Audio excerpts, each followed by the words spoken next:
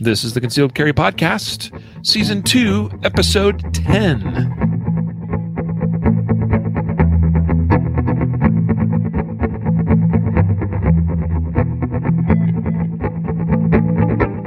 And welcome to the Concealed Carry Podcast, part of the concealedcarry.com network.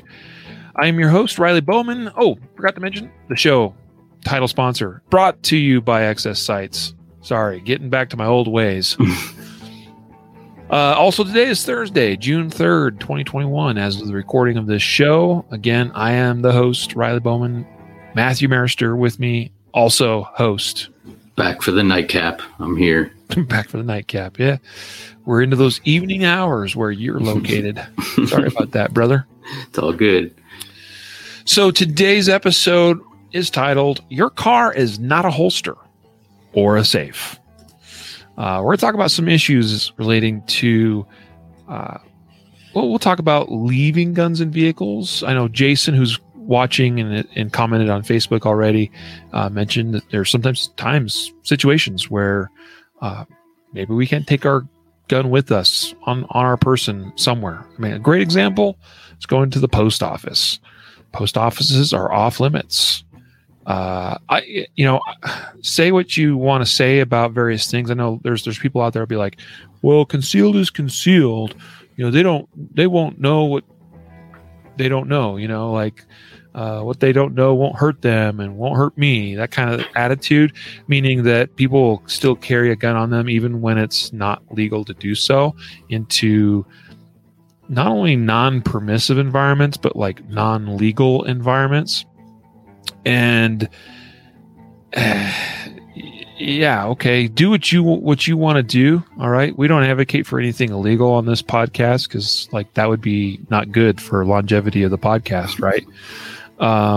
But I draw a line, especially we could talk about non-permissive environments, but I draw a big line, Matthew, where federal law is involved, because those guys don't mess around, right?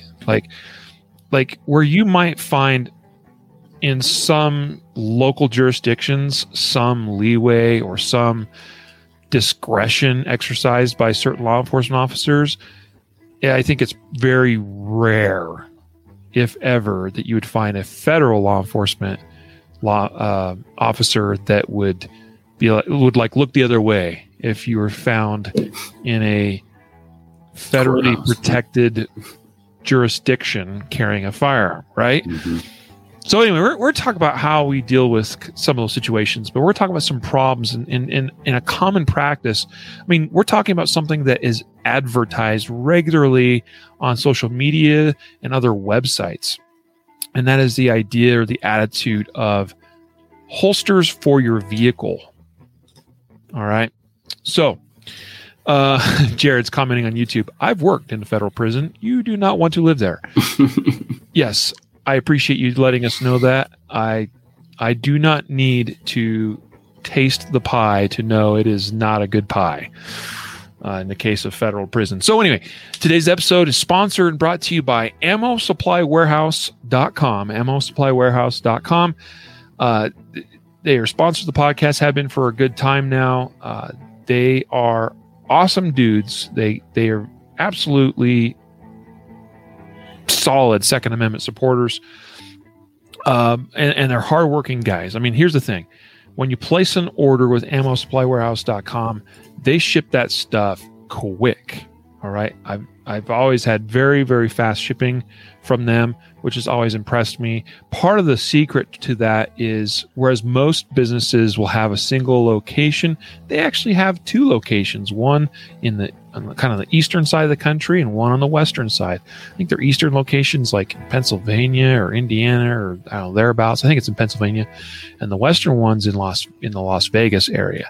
And so what's great about that is you choose when you go to their website whether you're west or east of the Mississippi, and that's going to dictate where stuff ships from, and that means it'll usually get to you quicker than it otherwise would.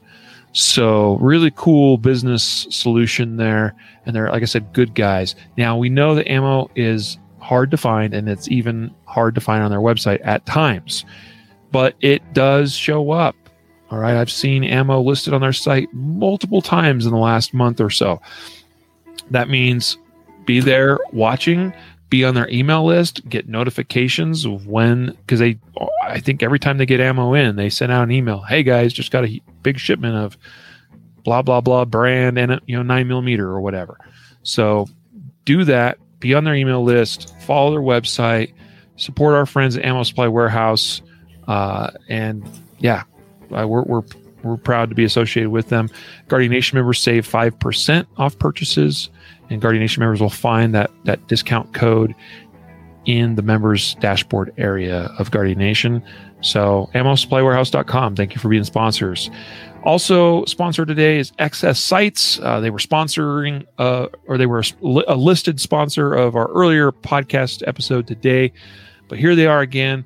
They are a title sponsor of the podcast as well, which we're excited to have them as part of the family, so to speak. Again, I've talked about it before, but I've run their F8 night sights for several years now. Very happy with them. Brian Eastridge over at the On Duty Off Duty podcast, another podcast in our network of shows. Also, I think recently introduced to the XS Sights F8s, and he has been speaking very highly of them. And I'll tell you, Brian is a heck of a shooter. So, and he's a shooter that knows what shooters like. So to see him get his first set of F8 night sights, put it on his Beretta 92 that he's very fond of and shoots very well, and to hear his very positive feedback of those sights, of how visible they are in a variety of lighting conditions, nice high contrast. That's what I appreciate about him. Basically a blacked out rear notch that's generous in terms of that notch width. You really don't want a notch that's too narrow or too tight in iron sights, especially where shooting at speed is a part of the part of the equation. And then having very high contrast front sight, in relation to that rear notch, for me at least, has worked very well when I shoot iron sights. Now, I shoot more of a red dot pistol these days, but just recently I was doing some practice on one of my iron sighted pistols again, and just because it's good to keep that up, to remind yourself what it's like to shoot irons, even though the dot is easier. At least it is for me. So anyway, XS Sights, guys, check them out. Great guys over there, great crew, and they make a quality product. That's the other thing that I really appreciate about them, is they make everything themselves in Texas. They're one of the few sight manufacturers in the U.S. that manufacture their own tritium vials in the case of their night sights. Now, that's actually a pretty big milestone to achieve, because you have to get government certification to handle tritium, which is radioactive material, to manufacture those night sights. They're able to do all that in-house, make a quality product with great quality control for a very reasonable price. Check out xssights.com.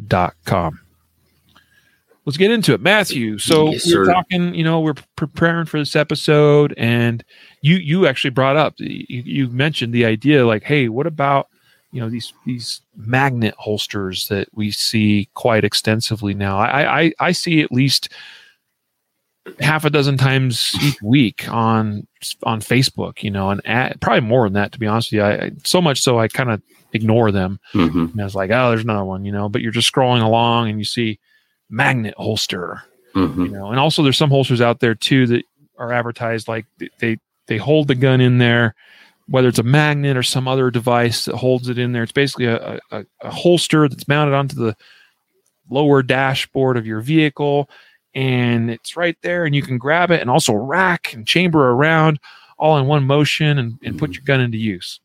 And I was like, yes, let's talk about that. Your car is not a holster. And that's so I'm getting it out of the way right now, brother. I'm probably making somebody angry out there with us. And that's okay. But that is my personal belief. It's my professional belief, based on a number of logical and reasonable reasons, because there are problems, I believe, associated with storing, keeping, holstering, whatever, your gun in the vehicle as part of the vehicle using a vehicle mounted holster, a magnet, whatever. Mm-hmm. So that's the purpose of today's episode. But before we get into maybe what some of those reasons are, I kind of wanted to hear kind of your initial, I don't know, thoughts or your take, if you will, on this concept, generally speaking. Yeah, I mean, this is why I kind of propose this, because I'm on a social media like hiatus. I try to not get on there, but every time I do, I see these things, and a lot of students ask in classes about them, and it's like this idea that it'll be so much easier for me to get to my gun, and it's more comfortable and all this stuff, and it's one of those things. I think it's a very dangerous. I think it's a dangerous device.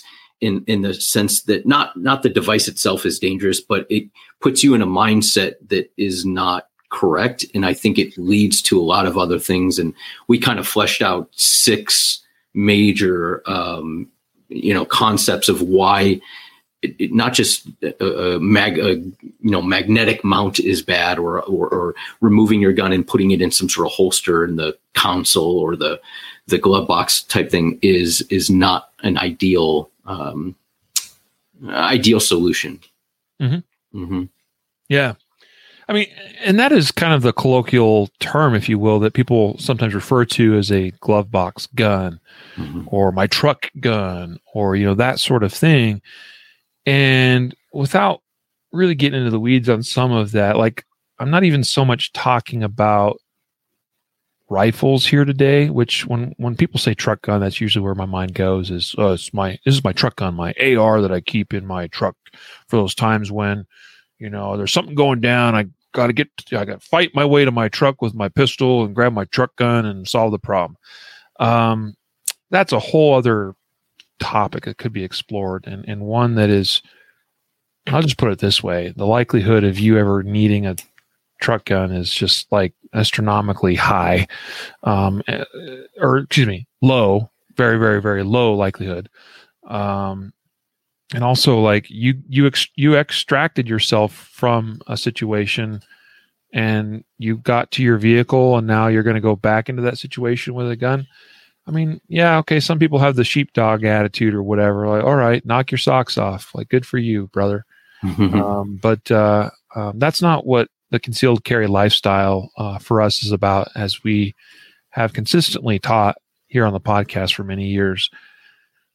Anyway, already getting kind of off topic here a little bit, but let's talk about the idea or the concept of a vehicle holster, or transporting your gun, your defensive pistol, in the vehicle somewhere that's not on you, on your person, right? That's what we're talking about here, is 2 distinctions. Like, I could be in my vehicle and have my gun on me in a holster, right? That's not what we're talking about here. We're talking about the idea that you have a holster or a magnet or something attached in the vehicle, and the gun's mounted, or the gun's even just like stored in your center console or glove box. That's what we're talking about here. Mm-hmm. So somewhere in the vehicle that's not on your person. Okay. Now, we're excluding from that situations where you might have the gun in the vehicle, not on your person, for legal reasons, where it's unloaded and locked up or something like that. I mean, we're going to address that a little bit anyway. But first, what we're going to do is break down and talk about the idea of you're carrying that gun for defensive purposes, but you're not carrying it on your body. You're carrying it in some way, shape, or form in the vehicle itself, or attached or stored in the vehicle. I think it probably happens a lot to people that carry maybe small of the back, or maybe, traditional IWB strong side, because it's not as comfortable, and the access to the firearm is great. So they say, well, I realize that that's a downfall of carrying smaller back, so I'm going to increase my odds or likelihood that I'll be able to get it if somebody carjacks me or whatever. Mm-hmm. And I'm going to put it in a location in the car that I have easy access to. I think that's kind of like how that ball gets rolling a lot of times. Agreed. Yeah. I've Yeah, I completely agree with that. It's either a comfort issue or it's an access issue. So you're exactly right that the idea is that people believe that having it in a car holster will be faster for access, which, okay, if you carry in a really crappy location like small of back, because it's a crappy carry location, maybe there's some truth to that. But I even think that from like on or near your hip, like 3 to 4 o'clock, maybe even a touch like beyond that, 4:30, I think it's probably still faster to access on your body in a holster than it is from an actual car holster. And you could test this. Okay. Now, maybe your draw from your holster itself is crappy to begin with. Well, in that case, fix that. Okay. Because you should fix that, because you should be doing dry fire practice every night until you have at least a decently efficient and fast draw from wherever you carry on your body. Like, that should be without question already an established skill for you. And if it's not, then you should be dry firing every day like a crazy person until you can draw from your holster in your usual carry position without even thinking about it. Okay. And at a pretty good clip. You know, the standard would be, well, what I'd like to see from every student is at least being able to draw and fire one shot from their holster in less than a second and a half, and usually faster. And most people who go through classes with me are going to be really close to or below the 1 second mark in very little time at all. But anyway, that's not what this is about. Again, I brought that up to make the point that you could time drawing from a car holster with drawing from the holster that's mounted to you. And at least in my experience, it's always been faster for me just to draw from the gun that's on my person, because there's proprioception is a part of it, right? Mm-hmm. Like if I need to reach for an object that's mounted somewhere in my vehicle, proprioception doesn't exist. Proprioception is self-body awareness, right? That's how I can reach up and touch my left ear with my left finger without thinking about it and without looking at it, without seeing it. I can reach up, touch my nose. I can touch my 2 index fingers together without looking at them, because I have proprioception, right? I carry appendix with my gun offset just slightly from my belly button, basically. And one example I could use is that if I stick my thumb of my shooting hand down basically at my belly button, I'm going to hit the grip of my gun almost perfectly every time. And it's very easy and simple to learn that using proprioception. But when you have the gun mounted in a holster on the vehicle in some form or fashion, you only have quote unquote muscle memory, or a learned automated process that you've done so many times that you know how and where to reach or move or do this thing without, like, you just sort of automatically do it because you've practiced so many times. But what if there's that one time that your body shifted in your car seat slightly different than what you practiced 1,000 times? Now your arm's going to naturally reach a slightly different location. What if you just got in a car accident and maybe the gun didn't actually come out of the holster, but maybe the holster shifted slightly, or something shifted, or the dash underneath you crumpled slightly because you were in this car accident. And now all of a sudden you need that gun because the dude that hit you is somebody that he's a carjacker and he's looking to take the next thing, right? The next car, the next getaway. And now things have shifted just enough that you go to reach for your gun and it's not where it normally would be. Right? See, this is what I'm getting at. Like, always drawing from somewhere on your person will be better, faster, and more consistent than drawing from a prepared or installed car holster of some kind. Now, when we use the term car holster in today's episode, we're including in those things that aren't necessarily holsters by definition, but are devices for holding or storing or handling, the firearm, holding it in a certain place or position. So the car magnets, for instance. Yeah. Yeah. So, I mean, you mentioned one of the big ones. You know, you addressed the speed issue, but like you addressed traffic collisions.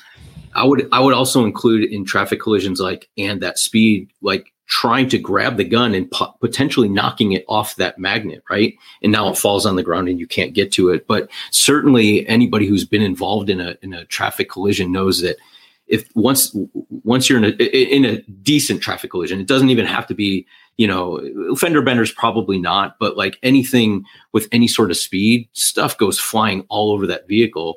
And if it goes flying outside of the car, it could go, it could be anywhere. Right. And so it's just not ideal. I mean, you want that firearm somewhere where you know where it is, you have control over it. And when you need it, you know exactly where it is, even if you were in some sort of vehicle collision. So that's a huge one. So, you know, and I did set it up almost intentionally to have that segue into our first issue, if you will, with car holsters. And that is what you just mentioned, the traffic collision. Okay. Mm-hmm. You've been on the scene of car accidents, I'm sure. I've been on the scene of car accidents. I actually just had one not that many months ago of a rollover that happened on I-25 on my way home one day from the range, no less. Fortunately, nothing too major in terms of that. It was an impaired person, some kind of DUI. I didn't stick around to find out enough, but it was clear that he was impaired. Ran off the road, rolled over, right? I've seen it more than once, a number of occasions. And what you find is during rollovers or other types of accidents, a lot of times, I use the rollover as an example, but it really is any type of vehicle accident can result in this. But stuff gets thrown and strewn everywhere. It's like a yard sale. Especially rollovers. Yes, exactly. Wherever the path of that vehicle was when it was rolling over, like it starts at point A and 200 feet later finally comes to rest, like you're going to find a yard sale of 200 feet of items, stuff that this person probably hasn't seen in 5 years, strewn all across the ground. They're like, oh, that's where my, XYZ thing is that I thought I lost went, that's because that's just how it goes. Like it can also cause injuries, like to the occupants of the vehicle, stuff flying around inside the vehicle. So that's another Absolutely. concern. Absolutely. It does. That is a major cause of injuries during accident. It's not the accident itself, but items impacting passengers, everything from glass to metal to, tools and different things. Absolutely. I had a dear friend in a rollover accident a couple years ago, and we went back to the scene of the accident. I gave him a ride because, hey, they just had their vehicle totaled. His wife was still in the hospital, but it was important that, we went back as soon as possible because he knew stuff was strewn all over and he was looking for a couple of items. And there had been some rain and he was hoping that things were okay. We went back there, man, like we searched and found just stuff all over the place. It was crazy. Anyway, so that's our first major argument, if you will, against the idea of a car holster. What is it? You might think that your car holster is going to retain that gun. You might think your car holster is going to stay retained to whatever it's attached to in the vehicle, but there are no guarantees. And I can promise you that the forces involved in vehicle accidents are much greater than you can imagine. Maybe, I don't know if I have on the podcast or not, but actually it's been a little over a year. I was in a little bit of a car accident myself where I was struck from behind by a drunk driver. Didn't do any major damage to my truck, but it wasn't like, I certainly wasn't really I wasn't personally injured. The impact itself didn't seem that great in the moment, but what amazed me was that from as non-severe as that impact was, which, by the way, it actually happened at high speed. I was going 75, 80 miles an hour when I got hit from behind.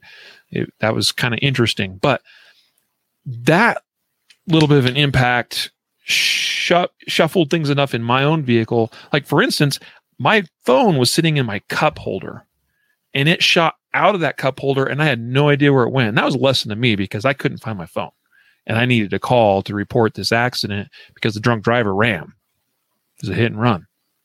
And so like that was not a severe impact, but it was enough to jostle everything around and cause things to reappear that I hadn't seen in a while, and cause some things that I would have expected to be in place, like in my cup holder, but suddenly my phone was gone and I found it like buried well underneath my seat, like hard to find.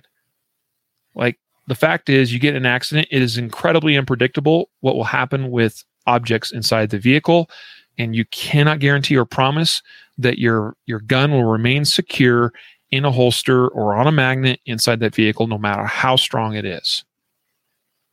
And we know it's a thing that happens, that people get in accidents and violent criminal acts occur following the accident.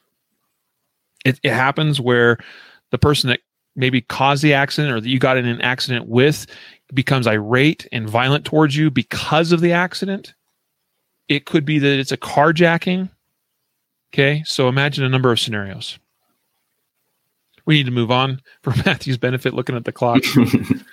Accidents, that's a big one. Yep. How about this, Matthew? Not having it when you need it.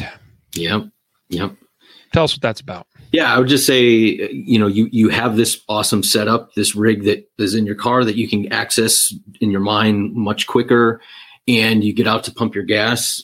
Are you going to now take that gun and holster it in view of people that might now see you having this gun? Or maybe you just leave it there and you're like, okay, if somebody comes up, I can get to the car quick enough. Or so, you get out to pump the gas, and then, you drop something, or it starts to blow in the wind. You get a little bit further away from your car. Now you're separated. Somebody comes up to you and you don't have your firearm, or you need it. You don't have it because it's in the vehicle. It's just leaving it in the car. Even if in your mind you're like, well, when I get out of the car, I'll grab it. I'll holster it up before I get out, and it'll be good. I would be willing to bet that you get in and out of your vehicle enough times that you're going to forget one time. And I don't know if that would be the time that you need it. I would hope not. And you would probably hope not as well. But if you need it and it's in the vehicle, it's a done deal, right? Like, why even have it then? So for me, it doesn't make any sense to have it not on your person, because that's, you go wherever you're going to be, right? Like the car may not. So have that gun with you so you can use it. Mm-hmm. It's not only forgetting it, as it might be sometimes. It's human nature to be lazy, mm-hmm. and it requires work to take a gun off of your person, put it in another object, a holster, for instance, a magnet, and then put it back on and take it off and put it back on. For instance, like whether it's a comfort thing, a legal thing, or something else, where you're in the car and you're like, oh, this is uncomfortable to carry the gun on me while I'm driving, so I'm just going to take it off my holster and stick it on my magnet. You get to your next stopping point and, say, well, actually, I think it was Jared on YouTube that talked about somebody he knew that was involved in a stabbing incident. So I'm going to throw that comment up on the screen here. We'll just read what he said here. He said, I know a guy that left his pistol holstered in his car to run in and grab a cup of coffee. See, this is what I'm talking about here. We are naturally, humanly lazy. And we're like, oh, I'm just going to be in for a minute. Just grab my cup of coffee. Mm-hmm. And so you're like, I'm not going to grab that gun off, my car holster, my magnet out of my glove box, and bother to go through the effort of reholstering it and all this stuff, because I just got to run in there and grab my coffee and, back out here in a minute, like no big deal. And next thing you know, as Jared, I'm going to continue quoting from him, he says he was involved in a stabbing incident and fought a knife-wielding person that stabbed 2 people without a gun. That is not a situation you want to be in, mm-hmm. right? So it's either you forget it or you're lazy. But I promise you will encounter a situation where you are too lazy to put the gun back on your person. People out there will disagree. They'll say, no, because I'm committed to the lifestyle. Like, I will never make that excuse. Oh, crap. Because you're human, and I know you are, and that's the way we operate. You will make an excuse at some point because that's what we do. Mm-hmm. Just is. And so, or you'll say, well, I'll never make that excuse. You will forget at some point. because again, you're human, just like Matthew was talking about. So, and this could happen a variety of ways. It's running into the coffee shop, the grocery store. But it could also be that you see a situation, or you're involved in a situation that starts out as one thing and morphs into something else, meaning like maybe it is a fender bender, maybe it's a road rage incident. But as part of that, for whatever reason, even if it's unwise, you step out of the vehicle, and before you know it, you're out of the vehicle, separated from your gun, and now this devolves into a violent self-defense situation, and you can't get to your gun because guess what? You left it in the heat of the moment, which is completely natural, in the vehicle because there wasn't time to put the gun back on your person. So, not having it when you need it is reason number 2 why car holsters are a bad idea. Agreed. Number 3, theft from vehicle. Theft from vehicle. We already had Memphis on Facebook sharing some things relating to this, but because you either forget it or you have to leave it in the vehicle for legal reasons, non-permissive environments, etc., but you elect for whatever reason not to lock it up in some kind of vault or something inside the vehicle, or at least put it out of sight. But anyway, thefts from vehicles are a big problem. Okay. So in preparation for this episode, Matthew and I did some research, and I've done this before. I've come across stories like this just in my day-to-day reading and studying, of issues like this in the industry. But theft of guns from vehicles is one of the primary methods that criminals obtain guns for criminal and illicit activity.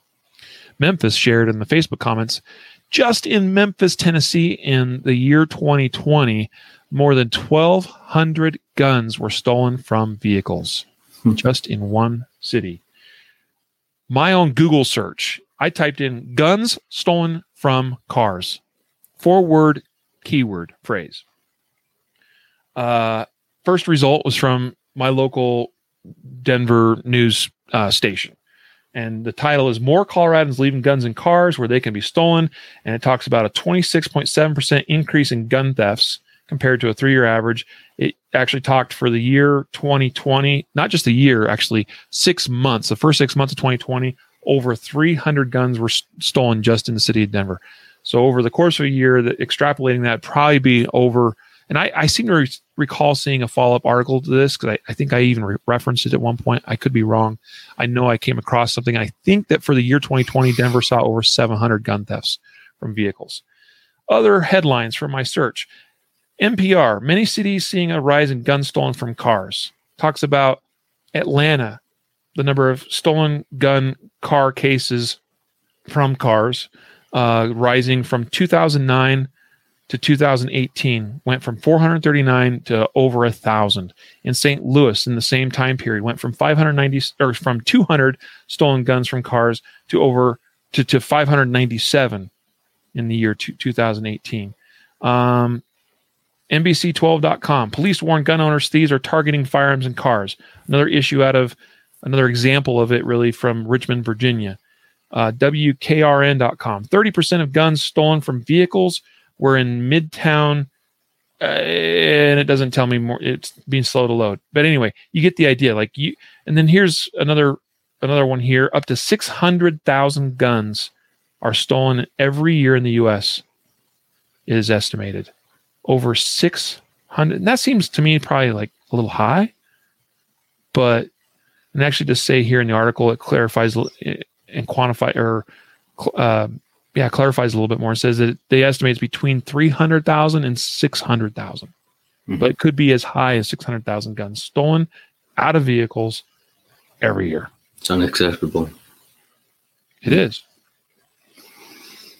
It is. That's a big, big, big time problem. So the question is, Matthew, forgetting it is one thing. Having it be sort of like a habit or a routine in your life where you elect to have a gun stored in your vehicle for whatever reason for periods of time, like a so-called truck gun. I know someone personally that I've talked to about this, and I hope they don't do this anymore, but I know for years they had a gun that was kept in the glove box. Like that was just a thing. That's my glove box gun. It's always there. I know it's there. If I need it, I can grab it. That's a problem, because eventually, there's a likelihood that your vehicle gets broken into, and they're going to rummage through things, and they're going to find it, and now your gun is stolen, right? So how might we manage that a little bit better? What's a better way? Yeah, I mean, obviously the concept that we're talking about now, have the gun on you. You won't forget it in the car. Let's say that you have to leave it in the car because you're going in a non-permissive environment or something like that. You use a car vault. There's vaults that you can mount inside in your car. You can at least get like a steel cable. It's not going to stop every criminal, right? Bolt cutters will probably cut right through it, but you're doing something that will at least dissuade the common person who's just trying to grab a purse or a bag out of a vehicle and happens to see a gun. They're going to take that. But if they have to do extra work, you may dissuade that person from taking extra time to try to, cut through cables and things like that. Because if they just have a center punch and they're punching windows and grabbing bags and taking off on a bike, they're probably not going to spend the time to search under seats and break, boxes away from that are mounted to the floorboard or something like that. So just take some common sense steps. So it's just being a responsible gun owner, just like you would at your own home, Yep. I'm with you there. I've talked about this before, but I have a simple locked pistol vault that's in my vehicle that is there for that purpose. Again, it's not going to for sure keep a thief from getting into it if they care enough to try and have enough time and tools and whatever to make it a lot easier to do so. But it certainly will slow down, and a lot of car thefts that occur, especially in public places during the daytime, that kind of thing are going to be smash and grabs. Like they see something that looks of interest through the window, smash, grab what they can, get the heck out. Because most vehicles these days have alarms, right? And so, like, by nature of that, it's going to draw attention. So it's all about the smash and grab. And if at the very least, if you have a pistol vault with a cable that's wrapped around a seat frame, that they're not just going to be able to grab and run with that very easily. It's all about to me, that's like the most basic thing you could do that's going to dissuade that theft from occurring, at least of the firearm. Mm-hmm. You can go above and beyond that, which is obviously more is better. So, yeah. The other thing is locking your cars, right? Right. Like a lot of people still don't lock their vehicles. And I realize that some of you live in very quiet, small, rural communities or whatever. And like, it's not a thing or I don't know, but I'll tell you what, okay, maybe you don't lock your car much of the time, but if you do, for whatever reason, have to leave a firearm in your vehicle, then make sure you lock it, right? I see all the time, maybe not all the time, but I see posts on like Nextdoor, the social media mm-hmm. kind of site for communities and stuff. And like, I'll see posts from people in the area and they're like, oh, my car got broken into. And people will be like, well, was it locked? Oh, no. Well, and, right. And of course that brings up victim shaming and blaming and whatever. Like, okay, whatever. Like, yeah, guess what? You don't lock your car and someone gets into it and it makes you unhappy they got into it. Well, that's kind of on you. It is what it is. Anyway, yes, lock up your stuff. You got to leave it in the vehicle. If you have a trunk, use a trunk. Not a bad idea, right? Have a discreet locking pistol vault or something that you can put the gun in and stick it in the trunk like that. I don't have a trunk, but that's why I got things either bolted down or cabled in my own vehicle. So give that some thought. Have a strategy for what you do with the firearm in those limited cases where you have to remove the firearm from your person to go into some kind of place of business or government building or something of some kind. Here's another reason. Unauthorized access by children. Okay. We did another search. And honestly, I hate doing these searches because every time I do it depresses me because it brings to my memory of just how common these things are, these stories. I searched child found gun in vehicle, and the results would shock you. Again, in terms of how often they occur and the tragedies that occur because of these. I'll give you a couple of really quick examples, and I'll hand it off to you, Matthew. But I'm just going to read some headlines. 2-year-old, this happened 21 hours ago, by the way. 21 hours ago in Mississippi, Canton, Mississippi. 2-year-old child finds gun, accidentally shoots sibling in head. Next one day ago. 9-year-old child shot by 2-year-old sibling after gun left in car. Actually, I think that's the same one. But there's 2 results right there. Here's another one. 11-year-old shot and killed after kids find unattended gun in vehicle. Here's another one. Texas boy, 11, fatally shot after unattended boys find gun in car. Child found gun, accidentally killed sibling and injured self in shooting. Okay. All these examples of children finding guns in cars. Mm-hmm. So a lot of these you would think, well, I don't leave my gun in the car for an unextended period of time. Some of these are very, like the one case or situation I read was literally the parent walked inside a Little Caesars to grab their hot and readies that takes all of 90 seconds. And during that very brief amount of time, that's the 2-year-old that found the gun and then shot his 9-year-old sibling in the head. By the way, the 9-year-old seems to be in stable condition pulling through. Very fortunate. But that's how quick this can happen. Like you're like, I'm just running in to do this thing. My gun that's underneath the seat, it's probably not an issue because the kids are in their car seats, they're buckled in, whatever. Kids, man, like I know, I've got 5 of them. Stuff happens quick. Yeah, I can't add anything other than it's the most irresponsible thing you can do. And like if you want to leave it in your car and you're by yourself and all that, you suffer the consequences when you have a child in your vehicle or you have children at home that may get into your vehicle while it's parked in your driveway or in your garage or something, and you leave it in there and they have access to your vehicle. That's irresponsibility. It's irresponsible. There's no other way to put it. And people might say, well, I trained my kids not to touch guns and I grew up about guns, and that's all great.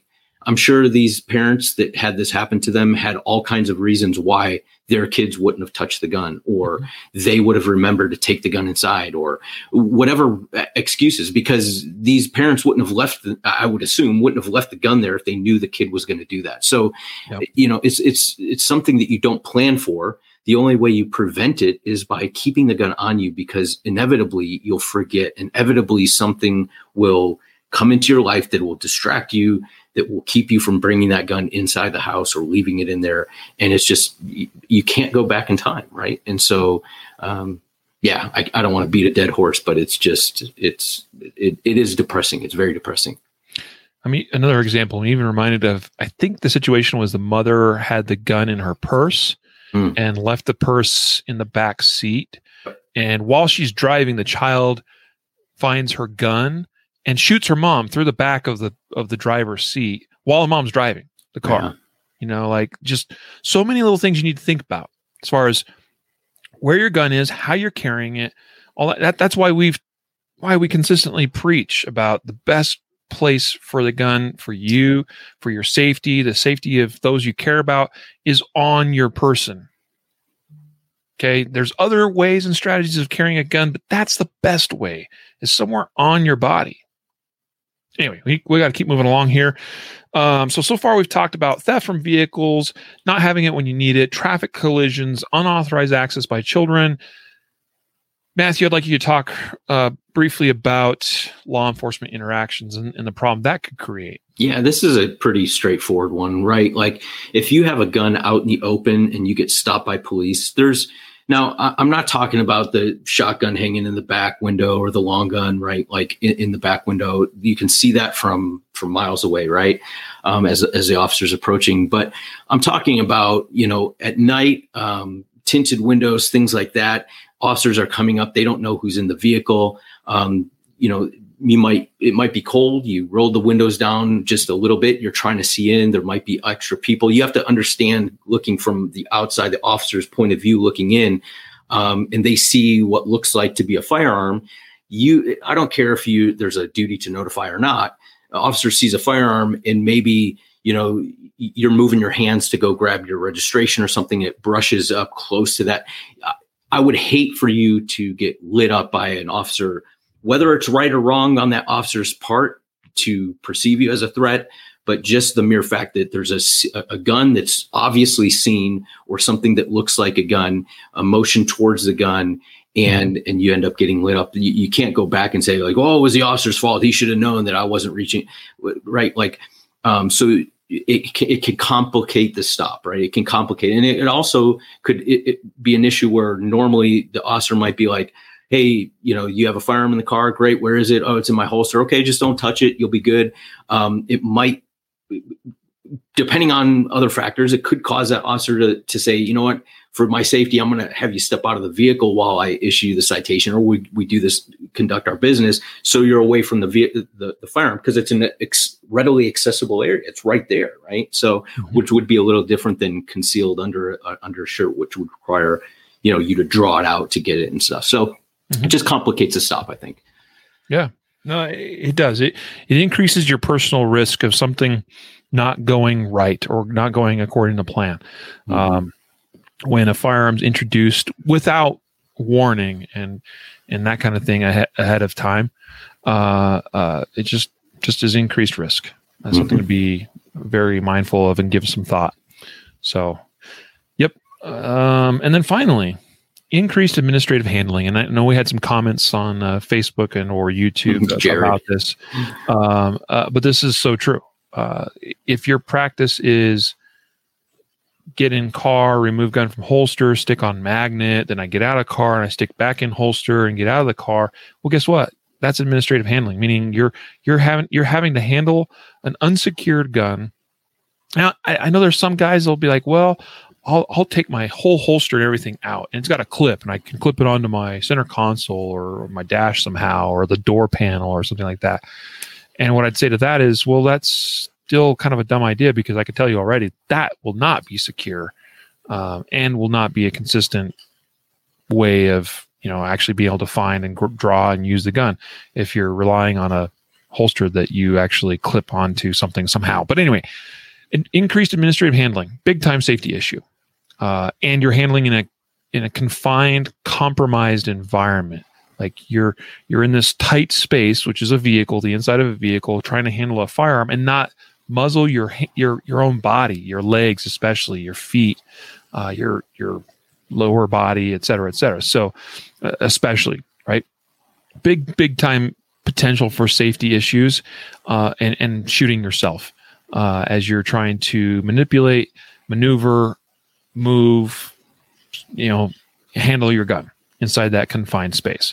So not advisable, not a best practice. So that's another big reason why you don't want to be using your gun or using your car as a holster or a safe. So pretty much what it comes down to is the best practice. And that's what we're about here, is teaching you guys about best practices. And that is carrying the gun on your person, because it's always going to be with you. It's going to be secure while it's on your person. It's going to be safe. It's going to be consistent and fast for you to access. All right. And the other piece along with that is occasionally you will find that you're in situations where you may need to remove that gun from you. Like I've given examples about having to go to my kid's school, going to the post office, or a few other places sometimes.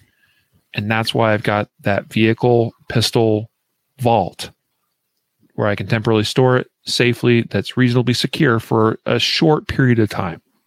Nothing like overnight, that kind of thing. It's an hour or two, maybe 4 at the most, depending on what's going on.